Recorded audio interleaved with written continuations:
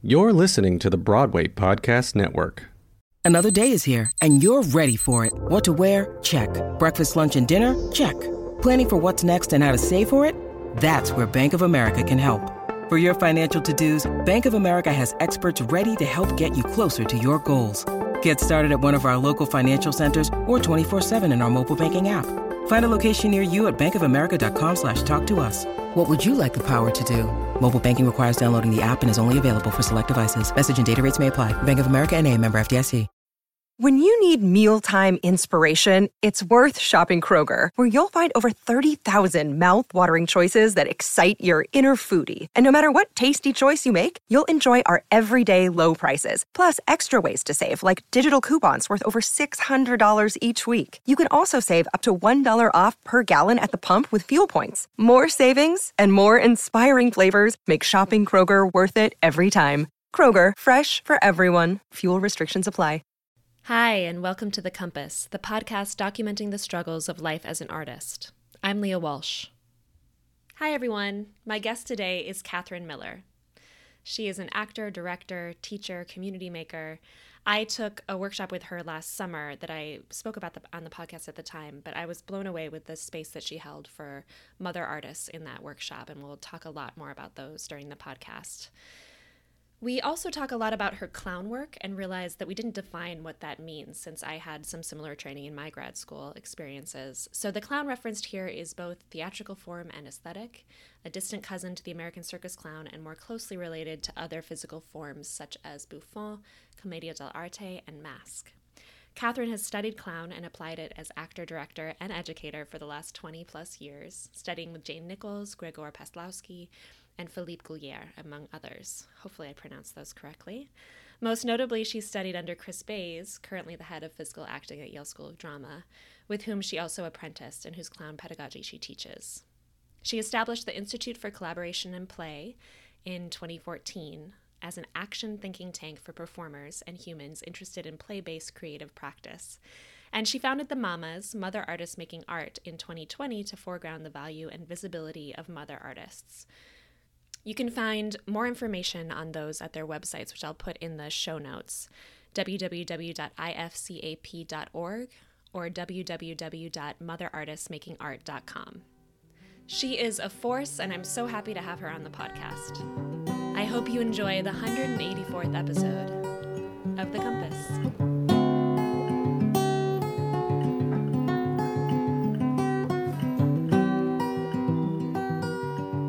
What do you do to try to keep from going to the dark side as an artist? And wrapped up in that is, what does the dark side mean to you? When you hear that, what do you think of? I think of despair. I think of despair like, oh, it's so hard and no one cares at all. I was thinking about this question and knowing that you had posed it to other people on your podcast. And guest makes it sound like this is Ellen DeGeneres. Here we go. And I was thinking about something that one of my advisors said to me in graduate school. I went to an unusual graduate school program, which we can talk about at some other time if it's relevant. But for my second semester in grad school, I had a playwright as an advisor, a lovely playwright who's based out of Minneapolis.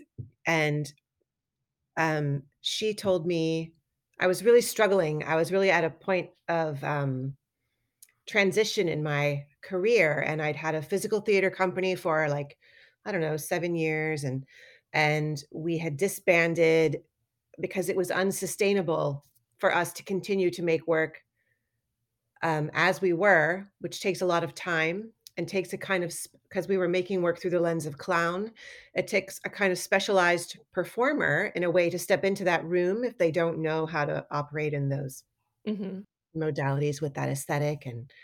And many of our friends or colleagues, compatriots, and their love of that work were also really starting to pop, especially the guys. They were really starting to pop as actors. So it was really hard to get everyone in the room and work for little or no pay, a passion project, all of that. After a certain point in your life, you get tired of passion projects being only the things.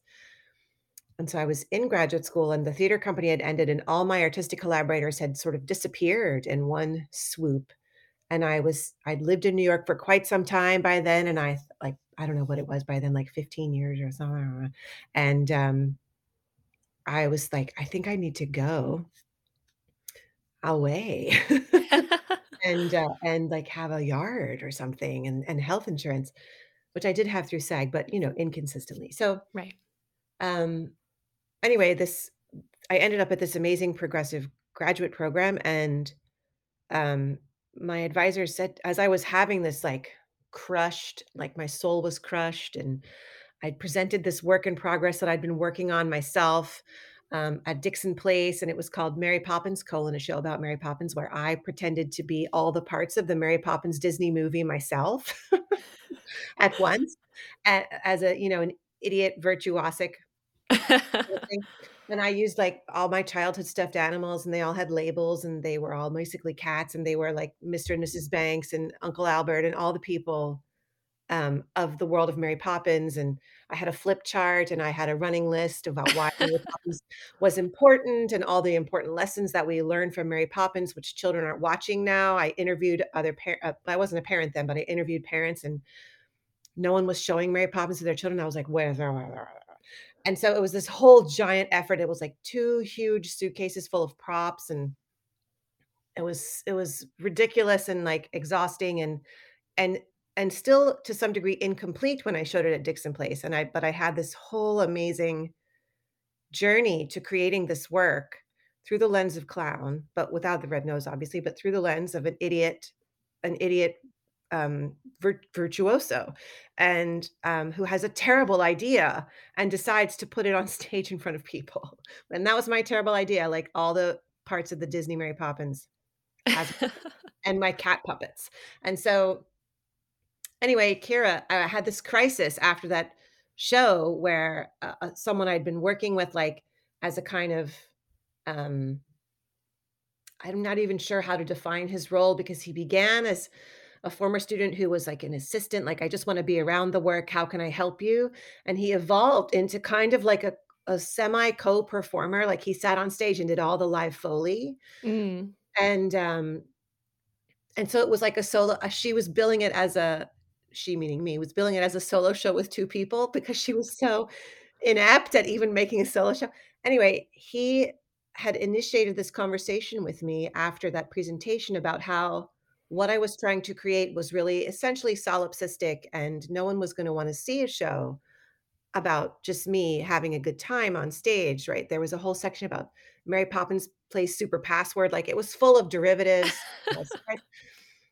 And he was like, "There's no narrative, there's no, the things that we are taught as undergraduates, if you will, to look for in theater. None of that structural Aristotelian shit was in there. It was just like one silly thing after the next that culminated in this like revelation when she puts the cat puppets to sleep because her cat has died. And so she sings, stay awake to the cat. I mean, and then everybody in the audience got a paper kite. It was really lovely. People cried like, but he was like, this isn't theater. And I remember thinking, if you don't think this is theater, then you shouldn't be a part of this with me. And I get that, and that's your prerogative. Go make what you wanna make. I'm now gonna have to start over again. And I was just kind of crushed, and Mm. I was like, "I think" Kira, her name was Kira, the playwright advisor, and I was like, "I think I have to give up on theater and write, like, personal essays about" I don't fucking know, like, just some stuff. And she was like, "And give up." And she said, um, "The theater doesn't take care of its own." And that made such sense to me. I was like, "No, it doesn't. It kind of takes us for granted." You Mm. hear about the intense community that exists at the Broadway level, and I believe that that exists, and those folks are contracted to be in those shows for long periods of time, and they have babies, and they get married, and there's a structure, I feel like, in that model, that production model. But if you're an itinerant person making strange non-narrative theater in small places, very clear that my show is not gonna be in Midtown unless it's an accident and it's at, like, Shoshama. Like, it's not gonna be in Midtown anywhere. there isn't that. It's really itinerant. It's really here to there to there to there. And I also had a side hustle, which wasn't even a hustle. It was like a side thing of being in television commercials. I found this niche where I was a funny white lady, and that was my bread and butter for a long time.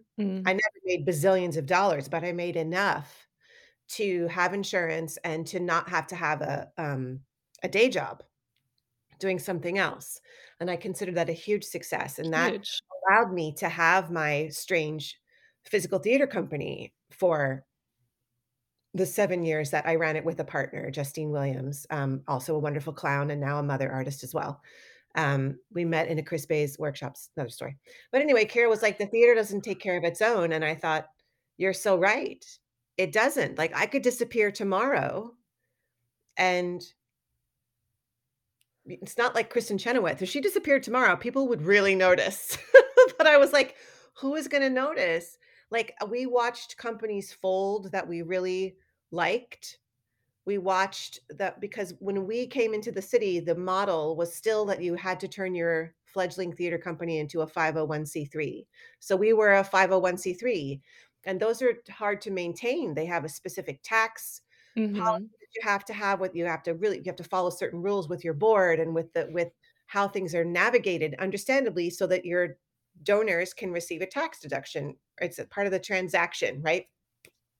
And that's why you have that status, and we'd had a fiscal sponsor at first, and it was more complicated because the fiscal sponsor always took a little percentage of the monies that we would receive, which was how they then get paid to be your fiscal sponsor and make sure you're doing everything legally, and it was a whole big long thing.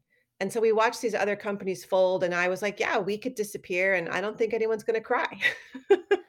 Isn't that strange when you have something that you put yourself Yeah, into and to have that feeling? I mean, it's a strange thing about theater in general that it is like a yeah, live thing that dissolves into the air after you're done yes, with it. But that yes, the fact that we're all still human and part of a community and it still has that feeling that yes. if I went away.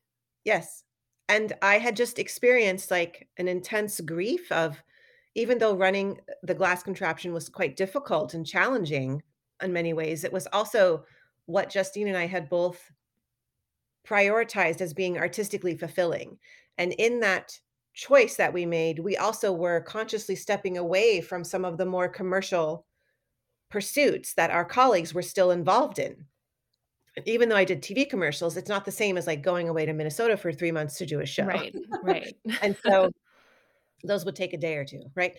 And so Kira was like, "You're at a little bit of a crossroads," and she's like, "I challenge you to find some way to be creative that isn't reliant upon having." I was so, I'd spent so long in the ensemble devising model of making work that I was even though I just made this stupid solo show about Mary Poppins, I still made it with at least 2 other people in the room at all times. Mhm.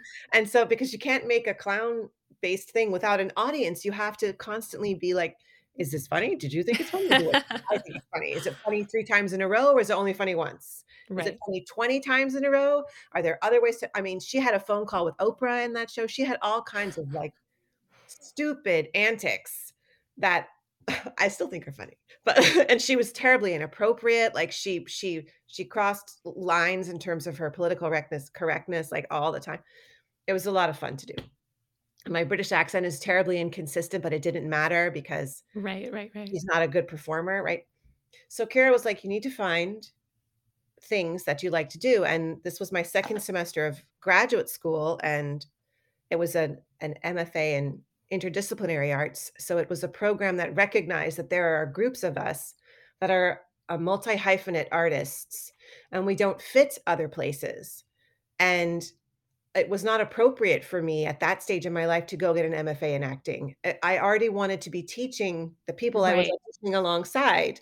I wanted to be teaching them clown. I wanted to pull them aside and be like, "Listen, this is the form that's gonna help you the most. And at this school, this person teaches it, so let What me." school did you go to? You gotta just tell us now. Oh, I from, undergrad, I went to Hofstra University on Long Island, Mhm. And then my graduate degree is from Goddard College, which is in Vermont. Oh, okay. And it's a college, it's a low residency MFA designed because Goddard has a history of activism. The Bread and Puppet Theater was in residence there for like decades.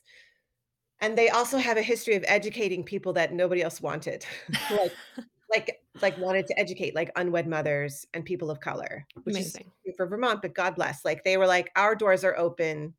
We're creating different models for education here so that you can come into an academic setting, and we will embrace you with your learning differences or your life differences, and we still say you deserve to be educated in a way that partners with your life." So my graduate program was filled with extraordinary practitioners who, for whatever reason, ages like 28 to like fucking, there was a dude in his 70s, were like, were people who were blending form and were deeply interested in the impact their art would have in the world. And so if you're drawn to those questions, a traditional MFA in playwriting or directing or acting or even like piano performance or sculpturing or whatever is not going to be asking you those questions. It's going to ask you, um, it's going to work with you to be the most incredible practitioner that program can produce Right. you. Right. And so, and that's a worthwhile pursuit for some people. That really makes a lot of sense. And didn't make sense for me. Um, and I had always, in looking back, been asking these larger questions about the theater and its purpose and why does it matter and what is it doing in the world. And it's not to say that people who matriculate through more traditional MFA programs aren't also asking those questions. What I'm saying is that their programs of study are not centralizing those questions alongside their programs of study. Right. So you can get out of Juilliard, which is an amazing training program, as you well know, and no one could ask you that question. Right. And so, and there are people who come out of Juilliard who do have secret generative desires, and that's something that they don't have the skills or the musculature to engage with. And yet you can put any accent in front of them, any time period of a piece, and they like know exactly what to do. And so, which is the thing that I would have to go look it up in the library at this point. So So what did you do when she told you that you had to find something that you could do on your own? I wandered around and cried. Yeah. And and then towards the end of that second semester, I was approached by um, a colleague of mine in the program who was probably a decade older than me, maybe a little bit more, had a background as a visual artist, a photographer, and he was working in what he called performance photography. And I'm like, what is this? I've never heard of this. I don't understand what this is. And he asked me if I would collaborate with him. And I was like, sure, whatever. And so we applied to a residency, which actually was started by a Juilliard graduate. I don't think it exists anymore. It was called Make House. And this guy, he was a lovely guy. Oh, Mark Junick. Mark, but his Yeah. clown name was, oh, I don't know what his real clown name was, but he wanted his clown to be named Sparkle Horse, and he campaigned for the name Sparkle Horse forever. And Chris Bays, who teaches clown at Juilliard, was like, "No, you can't have that name." So, but I always think of him as Sparkle Horse. Anyway, Sparkle Horse Lovely. had this like residency thing that he was doing at this house in New Jersey, and John and I applied, and we were accepted, and we went for this weekend, and it was our first in like a first collaboration, and I came to the table with like 85,000, surprise, ideas, but some of them were very specific. And even though he and I had very different backgrounds and artistic lives and personal lives until that point, there was a lot of overlap in terms of how we were exploring identity. And but I was exploring identity through the lens of the mask, right? Having worked with the clown's red nose and worked with comedian masks, and I was going through a phase where I was obsessed with different kinds of beard wigs and putting them on and being different people, which fit right in with his exploration of gender and what can you wear or not wear and who are you and blah blah blah. So we did a whole series of me wearing all these stupid beards and mustaches. And every time I would put one on, I was like, "I think I'm this person. Oh, I think I'm this one." And he's like, "What is this?" And we just thoroughly enjoyed ourselves. And um, and that was the beginning of the most rewarding artistic collaboration I've ever had. It Hmm. lasted about 5 years also, it lasted past graduate school, and we he lived in he still does, he lives in Silver Spring, Maryland with his husband, and, like, we found a way to collaborate across form and across geographical distance, and we developed a whole kind of approach to interdisciplinary collaboration that began with a collaboration for one other person, like a dialogue, that we found was easily adaptable to a classroom setting or a collaborative generative setting that was interested in like exploring. And then I also learned that John, unbeknownst to me when our collaboration began, actually at that point had probably 20 something years of experience working alongside Liz Lerman in her critical response process. So Mm. he came into our collaboration with this deeply grounded sense of values from working in critical response that come from a place of looking at work and development as through a series of questions that are based in curiosity and wondering versus the way we are trained to look at art, which is one like of wrongness, like what's wrong about this piece of art, what don't I like about it, what would I fix about it, like we are a little bit trained to come and look at art through that lens, and it's really unhelpful to the generative or the presenting artist when you're in a room and everyone in there is like, well, I would change that. I don't understand that. How many, like, why would you ever show your art ever again? So John stepping into an unfamiliar collaboration with me because of my performance background and my clown background, because of his way of looking at art. And also there's a spaciousness in how an idiot may or a clown may also look at art, and just some things that were innate in me prior to discovering clown as a form that um, we found this way of holding space for each other and challenging each other artistically. And it didn't mean that we abandoned the practices that we had prior, but we expanded them. So we expanded our own artistic language, and it was so exciting. So I actually eventually put myself in front of the camera. I started in performance photography. I started manipulating tiny objects in front of the camera, and which was a kind of object animation, right? Um, Like stop motion? a little bit. I did a little stop. That shit is hard and very time consuming. A little stop motion, and we found that we both were curious about the power of tiny things, and clown for me, which was the sort of the lens through which I applied to this graduate program, was that I was very clear I wanted to deconstruct clown and reconstruct it in my own with my own language, if you will. That by that point, I'd studied the form for about 15 years, and I'd studied with Chris Bays for a long time. He was a collaborator, a mentor, a teacher, and then I apprenticed under him. And I was at that point one of six, I think, people who had his blessing to teach his pedagogy in the world, which is a big deal. It meant that after a decade of study with him, and a bunch of people before him, that I had enough innate understanding of this form and its value, that I could then pass it on to other folks through his Right. pedagogy. But I also knew that Chris Bays was at that point not really interested in cultivating a legacy of like Jacques Lecoq, like a legacy of teachers, and and when the glass contraption folded, I was like, I just have to do it myself. And so it opened up in a period of where I was even more anchored in what clown is and could be.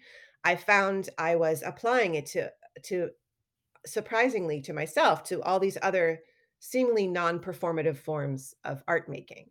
And that was super satisfying. And that experience gave me a further like I was further rooted in my own understanding of what clown was and could be, as I said. And then also that I actually did have a visual aesthetic that you don't think of when you're an actor because you're constantly, Right. like, told what to wear and you don't get a lot of say, and you're working really hard to mold yourself into the vision that the director has or the collective vision, right? Which is part of your service, being at service, and you wanna do really good at that, and you wanna get hired again.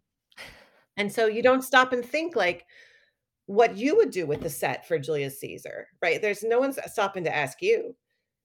And I realized that I had always been thinking what I would do with the set of Julius Caesar if I was in Julius Caesar. Like, I would when I was in my 20s, probably, like, mid to late 20s, I played Emilia in Othello, and I remember my older brother, who was a pianist, who lived in the city at the time, saying to me, "You're a director," and I was like, "Shut the fuck up."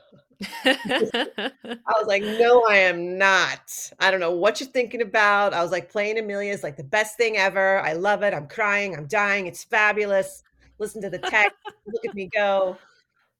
And he was like, "No, you're a director." And I said, "Why are you saying that?" And he said, "Because you are always thinking about the totality of the theatrical event." And I was like, "Oh, you're right about that." And then but then I kept that a secret, and I didn't tell anyone Mm. until, I don't know, probably 10 years after that conversation where I was, like, applying to the Directors Lab of Chicago, and I recalled that conversation, and I was like, I am a director, but I'm not a director in the way that you th that I had always thought of them as people with binders and, like, walking around Blocking. telling you where to stand and look at Right. the window on this line.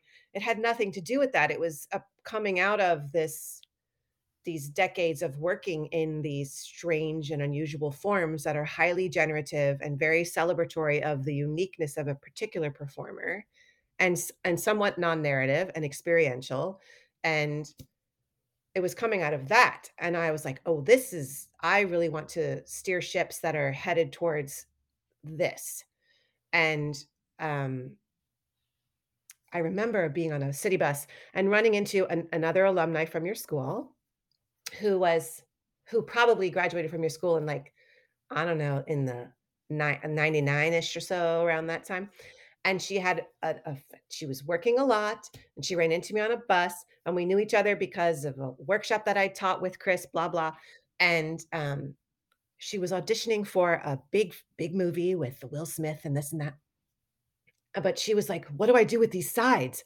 How do I" and then she had all this anxiety, and here she is on the bus with me, and I was like, "Here's what you do." I was like, "Forget the job." I was like, "You read this and you have the best fucking time of your life doing this drunk lady," whatever the character was. I was like, or this like floozy. I was like, "Have a great fucking time." I was like, "That's what you do." I was like, "I already know that you would be great at this job. And it's really a matter of like, do they want you to do this job? I don't know. And you don't know either. So your job in this moment is to go be extraordinary and stop worrying about what and I was like, have the best fucking time of your life. And she looked at me like, "Oh, yeah." She was like, "Thank you so much." And I was like, "You're so welcome. I believe in you. Go forward." She got off the bus, and I actually felt this sense of relief that that hustle wasn't so primary to my life anymore. Yeah. I was like, "Oh, I feel so relieved." Now this woman is on, like, a lot of television shows, and she's just having she's thriving, and it's so well deserved. And she's an amazing human and performer, and I'm like, "Yeah." But I remember that day on that bus being like, "Whoa." 5 years ago, if I'd run into her, I would have been super jealous that she Mm. had an audition that I didn't have, even though they wouldn't have even wanted me for that type. But I still would have been jealous. And instead, I was just like, "Go. Go have a great fucking time. That you have the skills, you have the gifts." Like, at this point, we all know that. So it's really like, can you just have a great time in that moment in front of right? And so Do you I feel like you're able to do that for yourself when you do find yourself in those positions again? Those kinds of audition situations? I gave myself that grace a lot of the time before I became a parent in that last section of my career, and then I've been a parent for 5 years now, and I found another kind of disappearance happened when I became a parent. And it was even more radical in a way because I had an infant that I was responsible for. And it's not like I could just drop the infant off and go to Beth Melsky casting for 20 minutes here and there. Like that was not something that I could do. My body was different. And my understanding of myself and who I was had been radically altered in a way that I also didn't anticipate. And so I have had very few auditions since becoming a parent. Um, and instead, I find I'm having a lot of um, really intense conversations with people who may be parents or not, trying to explain what it's like to be a new mother. I can't speak for dads, and I think they have a different kind of um, sense of their own role and responsibility, especially in parenting an infant. Mhm. Um, so it's not to say and I've held the babies of other people at commercial auditions. I've been doing that for a decade. Like, we all just would rally. If someone came in with her kids and she had to go into the room, we would rally, and we would keep the children quiet. We would do like, I didn't know these women, but it was just what we did, right? We took care of who was there to take care of. So it wasn't like I didn't even think that was part of it. I couldn't even imagine getting my kid to Beth Melsky casting in the first place, Right. even get there Um, and hand him to someone. yeah. So I really wanna talk all about, the mamas and the pamas. But can you tell us a little bit first about deciding to become a parent as an artist and, like, what that journey has been for you? sure. We've already seen, as evidenced by what I've shared so far, that I was not on a traditional path Right. towards being a Broadway star. I came to the city with that in mind, but that started to change. And I took my first clown class when I was 26, and um, it was impactful right away. I was like, "Whoa, there's something going on here," and it it gave me language, not just like language of how to talk about it, but experiential language for how to hold space for my strengths as a performer that no other form had done prior. As a 6 foot tall white lady with giant blue eyes and a sort of big nose and dimples, I didn't fit into a lot of boxes. I was really funny and I was could be very vulnerable and cry for you like ding dong doodly, but I couldn't play Laura in the Glass Menagerie Right. because I was taller than everybody. And so finding this world where my body fit and my timing fit and my receptivity fit was so satisfying. So I was already like not following a traditional path, even though it was very gratifying to my parents that I was in television commercials. I feel like that was really and it was great. I had the best agent in the planet and it was great. Um, so by the time I was having that crisis right after the glass contraption closed and I'd finished my apprenticeship and all my artistic collaborators disappeared and I'm in this strange graduate program. I was already like, how can I get out? Like, how can I where else can I go? Or can I adopt a small person? Which came from my theater company spending a summer in South Africa. We did a 2-month residency in South Africa, and one of those months we spent at the Topsy Center for Children living with HIV and AIDS, and we taught clown and created a clown show with them, and we lived there for a month. And Justine had said, by the time we all leave this place, there's each one of us is going to have a child that we want to adopt. And I was like, you're crazy. No, we're not.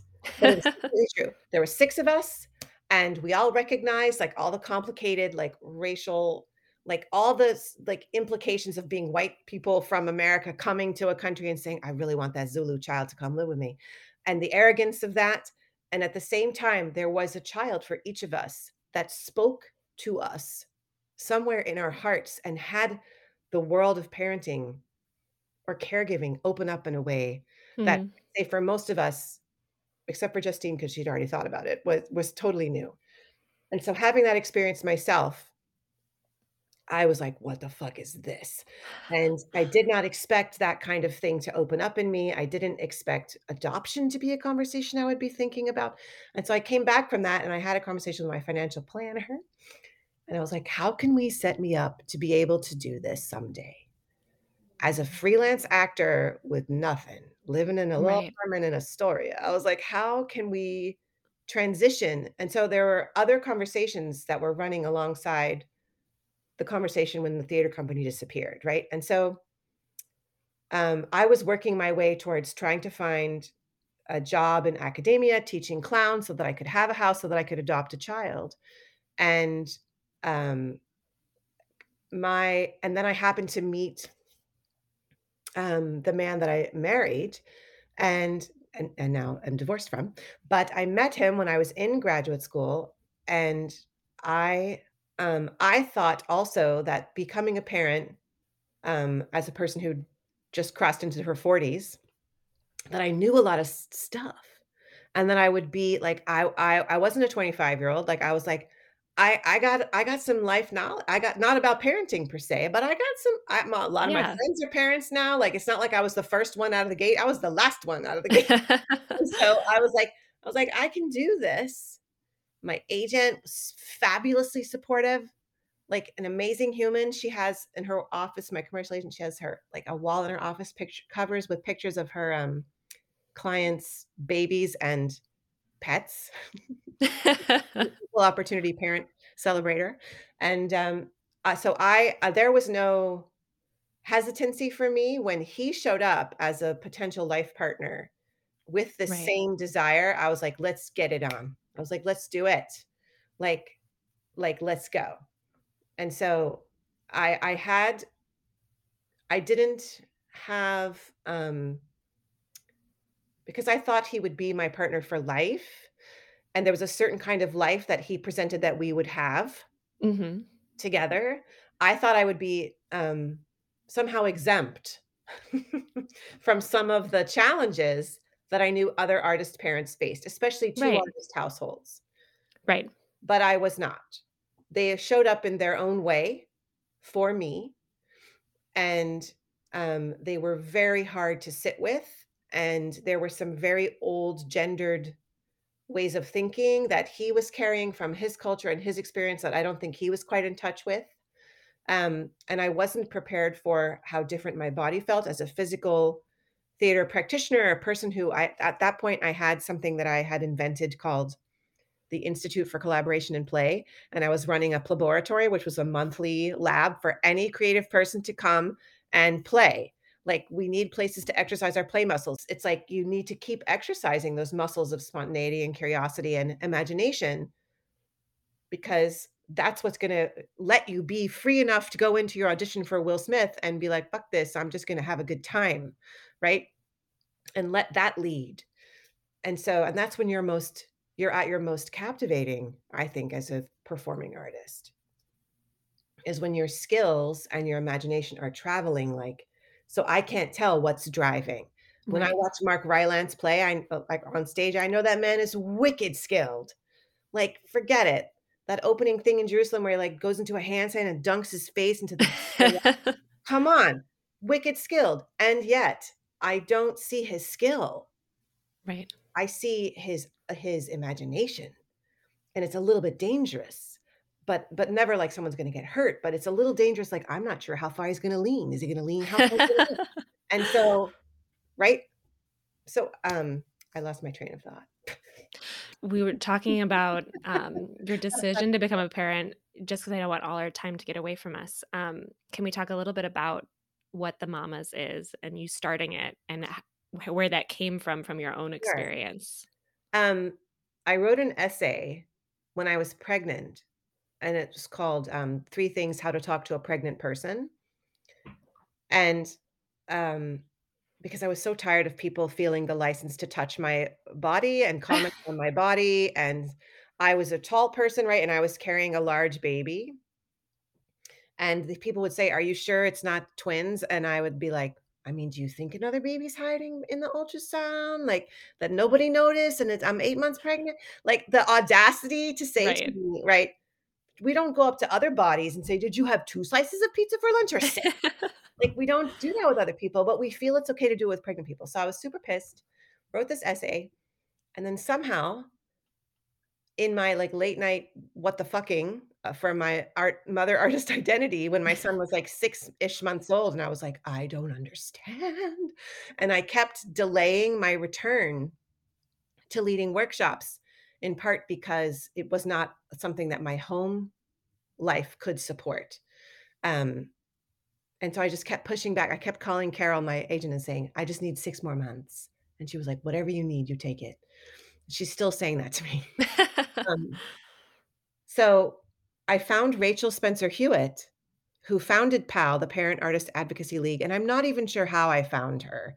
If someone pointed her out to me or she was in the Theater Moms Facebook group or what it was, but I was like, "I wrote this thing.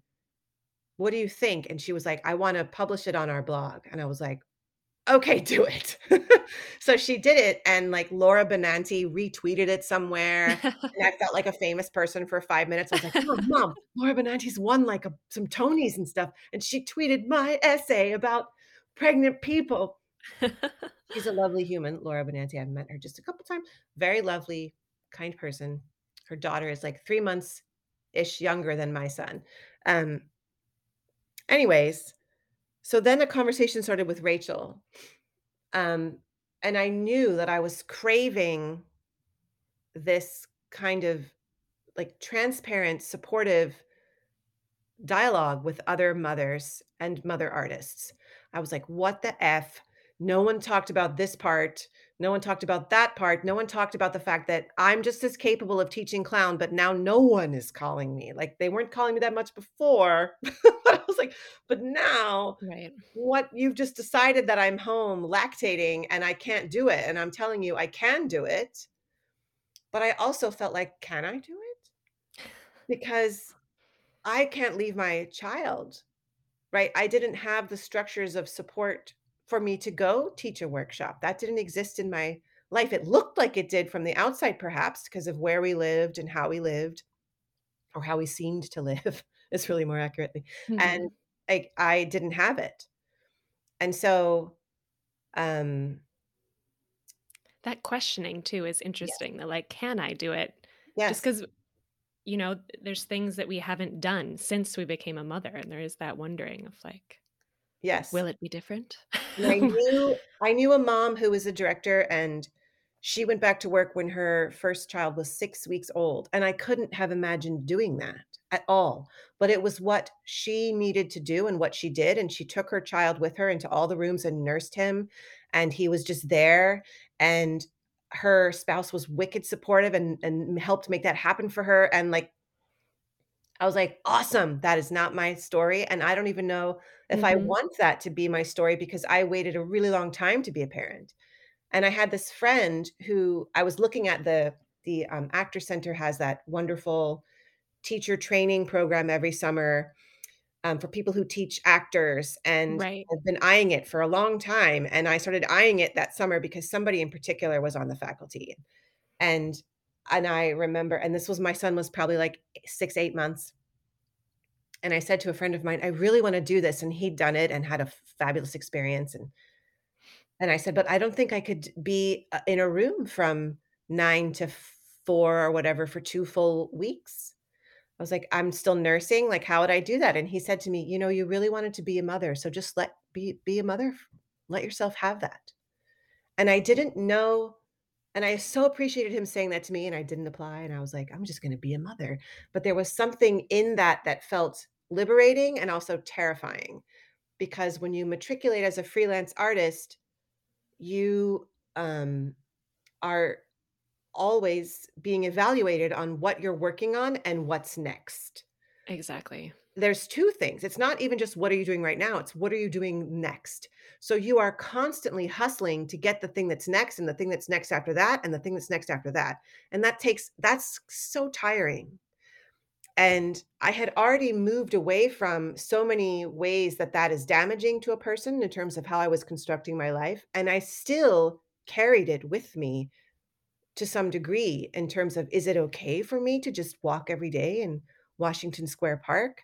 I knew that there were things that I wanted to accomplish. I still have these big ideas about transforming how we train actors at the undergraduate level and introducing conversations about generative content and like how to think about yourself spaciously and with a holistic encompassing approach. Like that's not a conversation a 19-year-old cannot have. I've had it with them as my students, right? They're craving it. And so I have all these goals and ambitions for how to create space for artists to be in dialogue with each other.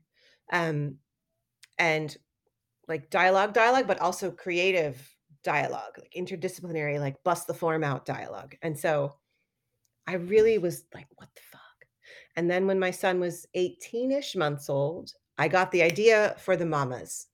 We'd moved to Brooklyn by then, and I was like, there was a mother that I knew who was a designer who lived somewhere else in Williamsburg, and I was just kind of stalking her a little. And I was like, "Okay, if I can just get her into a room, I think I'll be okay. If I can just sit in a room with her, I think I'll be okay." And so I contacted Rachel, and my son was like in the stroller, and I was talking to her on the phone. I was like, this is my idea. And I literally wrote shit down on a piece of paper, like on top of the stroller handle, walking on Bedford or whatever in Williamsburg. And then my life took some like hard life turns with some pregnancy losses that segued right into a really contentious and prolonged divorce that took 2 years. So it took there was no stability in my life in terms of for me to say to Rachel, I can start this thing now and I can show up for what I say I'm going to Right. do. And so it took me moving out of that house and the divorce getting finalized for me to finally say to Rachel, I think I can do it now. And I've been thinking about it for so long, and there's a pandemic now, so we can't meet in person anymore, which was the original idea. I was like, I think I can do this now and do it virtually. And two of my former students that I taught when they were seniors in college were both pregnant. And I was like, and I really want to be able to do this for them while they are pregnant. I was like, they're really wonderful women and performers, and I don't want them to feel alone. I can't help them. Like, they'll still feel alone. One is partnered, one is not. I was like, they live in different one lives in New Jersey, one lives in DC. I was like, I don't care if it's just them. Like, I was like, I want to be able to start having these conversations to hold space for these really complicated questions that um, are asked in, I learned a phrase, whisper societies. Hmm. Conversations that only happen over here in people who know. And I think motherhood, birthing, the process of birthing is a whisper society. Sexual harassment is a whisper society, right? It only happens like, and I think for mothers who are brave enough to recognize that these questions are at play in their lives deserve a space. There are mothers who are ignoring the question. I think every mother is asking these questions, but there are some of us who have more facility with hard questions of identity and purpose. It's not to say that a banker doesn't have those questions or a dentist. I believe that they are also extraordinary mothers and people and doing what they need to do and hopefully what they love to do in life. But I think artists traverse in complicated questions. It's like our language, and then our art is how we choose to investigate answers to those questions. Whether I'm investigating it with a sculpture or a production of Hamlet or my TV sitcom about my crazy childhood in Chinatown, like I'm trying to to find answers to some really big questions.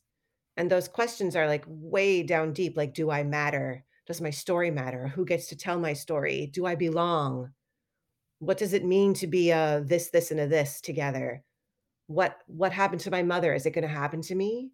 Can I stop it from happening to other people? Like, these are really deep, deep, deep questions.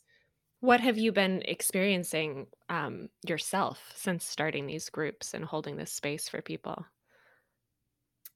It's really humbling and gratifying. I feel the need I mean, it's all happening in a virtual space right now, and I feel the need so viscerally through my computer when a mom logs on and she has a 7-week-old baby and she's like, I don't know what just happened to me. And it's clear that she loves her baby. But she's like, I don't know what just happened to me. And we introduce ourselves, and hands down, half of the people introducing themselves will say something like, I used to be a playwright, but I don't know what I am now. And there's this dismissal of self. There's this way that motherhood somehow disappears our body of work, or disappears our sense of our creative aspirations or our creative muscles. And I so firmly want to assert that, in fact, no, that's not what's happening, that your muscles are being flexed probably in ways that they've never been flexed before, and with a rigor that they've never had to be flexed before, because you're dealing with somebody who's upset at bedtime, or you're dealing with somebody who doesn't want to eat the blank that you put in front of them. So you got to go to the fridge and come up with something else, or you got to make the thing that's in front of this child really exciting that they'll eat it. Right. And so your stakes are really high, and your creativity and how you look at the world is, to me, directly informing the choices that you're making as a parent.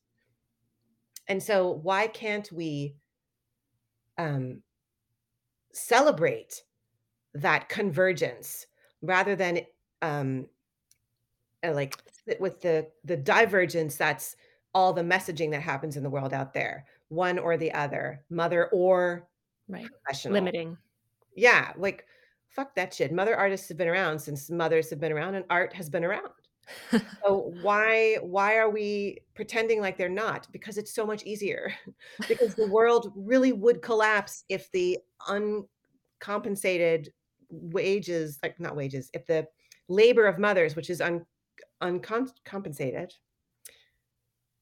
disappeared. It's the unpaid labor of mothers that makes the world go. And so if we were to take that out, right? So everyone else is benefiting from our labor, and it's a labor of love, you say. And yes, it is. And it is also labor.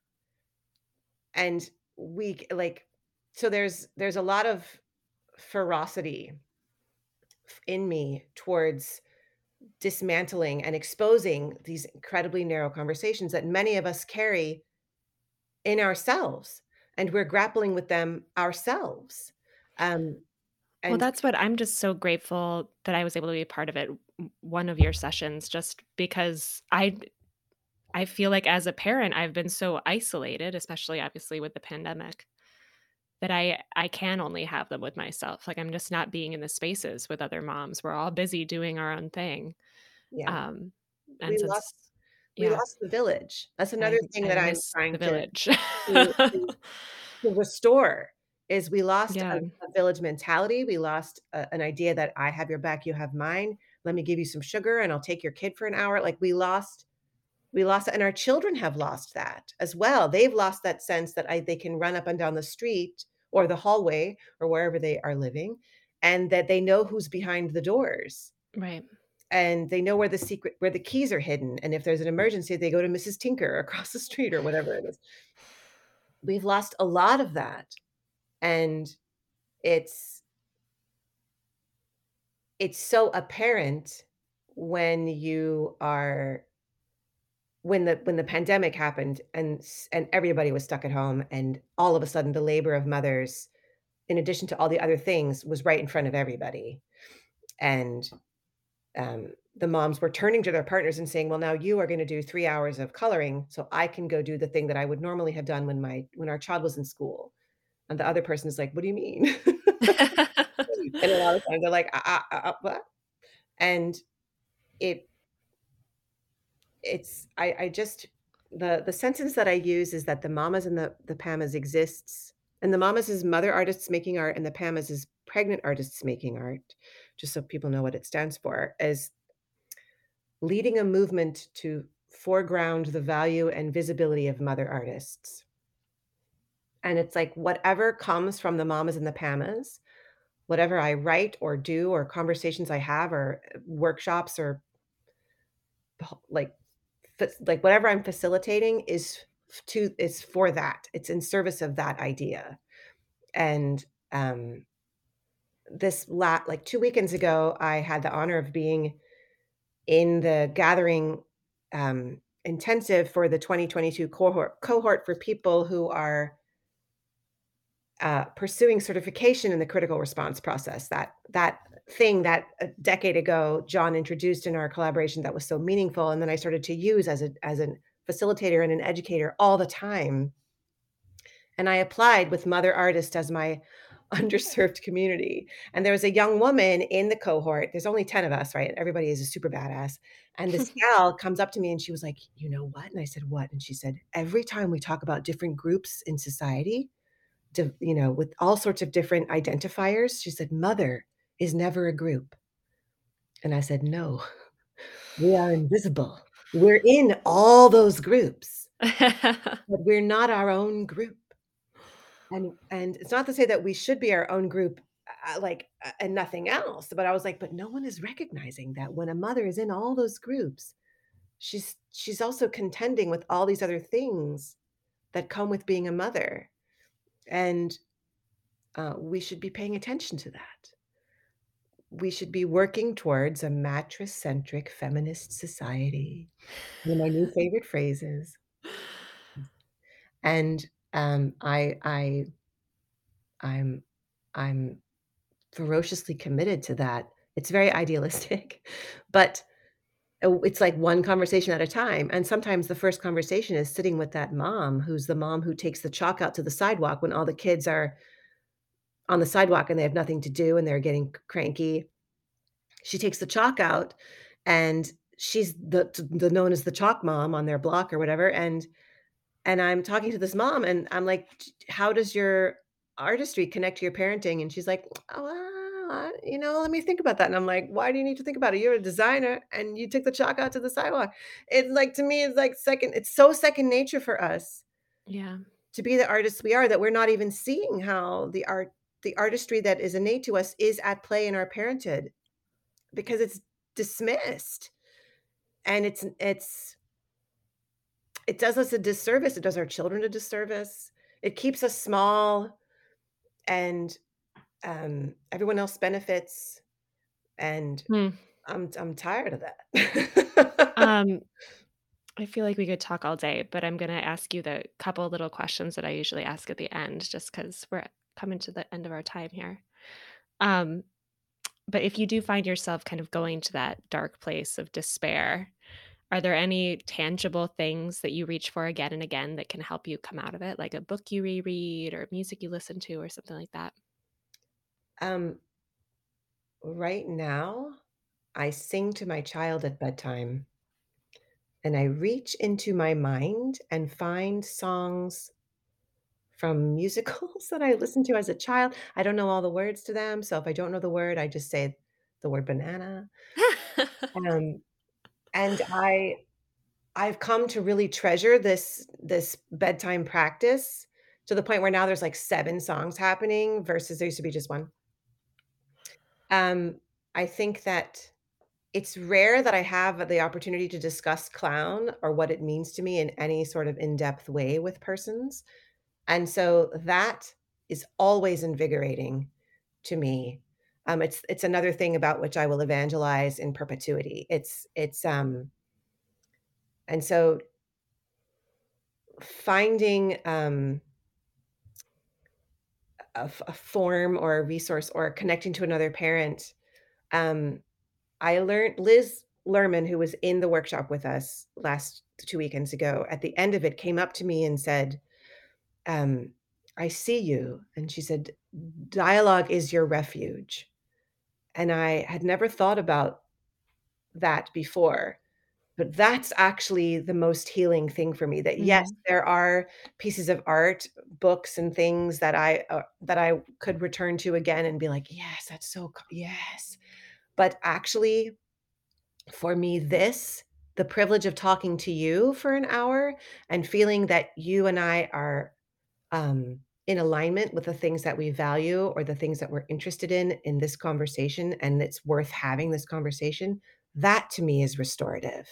yeah. And, I believe that art is inherently dialogic, art making is dialogic, and this quest to be in conversation with others, meaningful conversation, isn't new. It was a component of me as a child, and Liz just gave me this framework like 2 I weekends love ago, and I that. was like, "Oh, it is my refuge. Oh my You're like, that is god, my life. that's I need a T-shirt." And so I would say that that is what it is, and so creating the Mamas and the Pamas gives me that structure for dialogue. Now I have a different role in those conversations. It's I'm holding the space, right? So I'm facilitating, but I'm also receiving, and I'm Mhm. deep in the inquiry with the cohort of mothers, pregnant people that are gathered. Yeah. Um, I believe so strongly in the healing capacities of dialogue that it almost could be problematic in some places, probably has been, but I'd say that that is the thing, and the songs that I sing my son, reminding my oh, I do know all the words to that from a freaking My Fair Lady or whatever it Right. is, like, I know all that words from The Music Man. Oh my god. It's weirdly restored, and then we'll bring out some, like I'll bring out some Joni Mitchell, and I'll get halfway through, and I'm like, "This is not appropriate for a bedtime, but I'm already in it." Right? Is there any piece of art that you've taken in recently that you want to recommend of any form? Formally, I can't think of the last time I sat in a theater and watched things or went to a museum and or had an experience in that kind of because moving out here in the pandemic, it's a different world out here. I live outside the city now and in a little Right. house, and I'm clawing my way back in a sense to those direct and visceral experiences. Um, but I will say that this is not art, but I'm rereading um, Rage Becomes Her by Soraya Chemali. Hmm. And I would say that any person who claims to care about women or female identifying folks in any way should read this book. And I said the same thing when I read it the first time when it was first published. And I'm reading it again now to sort of bolster my um, relationship to some of her concepts. But I say it's a very, it can be triggering and difficult, but it's also insanely validating. When she talks, she truly breaks down the caregiving tax that is given to women, whether they're mothers or not. Um, the challenges women face in terms of how we are viewed as less than in the world and how that structurally plays out and experientially plays out. The fact that bathrooms are designed as if men and women have equal bathroom needs, like, there's all kinds of stuff in the world that is saying to us, "Your needs don't matter." And she's just putting it all there, and, um, in a way that's accessible, as opposed to some books that feel really like, they're written in a way where I get bored reading them, even though I'm really interested in what this is not the Oh my case with gosh, this I have book. to request it from the library. It's one of my, most favorite or preferred, um, books that really encapsulate the challenges that women face. Um, Mm. and I would say that, and then I would say, Bisa Butler. Did we talk about Bisa Butler in your mamas? I don't remember if we did. Bisa Butler is this fucking badass quilting artist. Oh, yes, yes, yes, yes, we did. I Very just saw that good. she quilted, a Questlove who just won an Oscar, and I was like, "I fucking love this woman." Carrie Mae Weems, fucking love that woman. I mean, Carrie Mae Weems is just like just there's something else going on with her. I have a list on the Mama's website, which is www.motherartistsmakingart.com. There's a list of resources that is ever growing, Do and you have any sessions that are starting soon? we just started one Okay. for the, PAMAs, and, I'm not sure when the next ones will be because it seems that moms are moms don't sign up for things that are for them. They sign their children up for things, and if they have, like, couple $100 extra, which who has that, but they spend it on their children, right, or something that the family needs, and so Well, but I also have once a month, um, there's a free mom's coffee, a virtual mom's coffee, the first Friday morning of every month, and any mom can show up to that and any mom can be there. And that's literally just like, what do you want to talk about with some moms? The mamas itself, like the six week gathering, is really a deep investigation into the mother artist identity. And we talk about the work of other mother artists and your own responses to their work that you investigate creatively. So that's a different kind of experience. And there are other ideas I have for what the mamas could become and could hold for us inside that duality, which isn't even the right word, inside that shmush up that is mother artist. So Well, I hope everyone checks it out. It was so wonderful when I did it last summer. I'm so grateful to know you. yeah, I so appreciate this time. When you live alone with a 5-year-old, there's not a lot of space to have conversations that fly in all these different directions. And thank you so much for providing space for this conversation, for letting me interrupt you and have all kinds of thinking and celebrating mother artists. And I'm really grateful.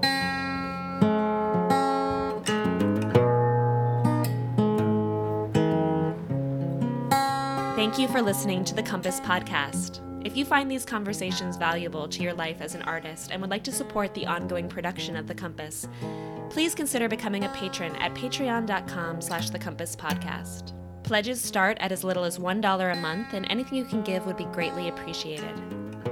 Also, if you have a moment, please review and follow in iTunes. Every little bit helps other listeners to find the podcast. I'd like to thank the following people for their generosity. The Compass cover art is by Kim Mueller, music by Brendan Spieth, audio assistance from Monik Choksi, and a special thanks to Frankie J. Alvarez. See you next time.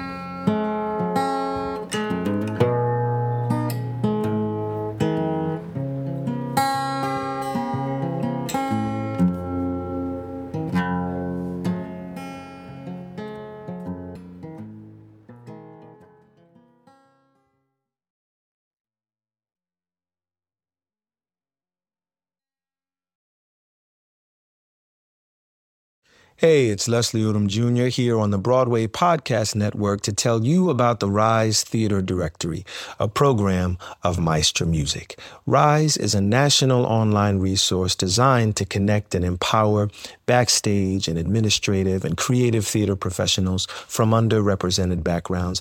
If you work or aspire to work in the theater community, this can help you find your next project. And if you hire theater professionals, search the Rise Theater Directory to find your next team.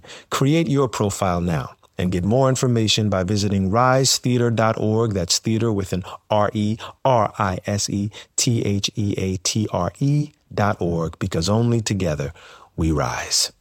Hello, it is Ryan, and we could all use an extra bright spot in our day, couldn't we? Just to make up for things like sitting in traffic, doing the dishes, counting your steps, you know, all the mundane stuff. That is why I'm such a big fan of Chumba Casino. Chumba Casino has all your favorite social casino-style games that you can play for free anytime, anywhere with daily bonuses. That should brighten your day a little. Actually, a lot. So sign up now at ChumbaCasino.com. That's ChumbaCasino.com. No purchase necessary. VGW Group. Void where prohibited by law. See terms and conditions. 18+.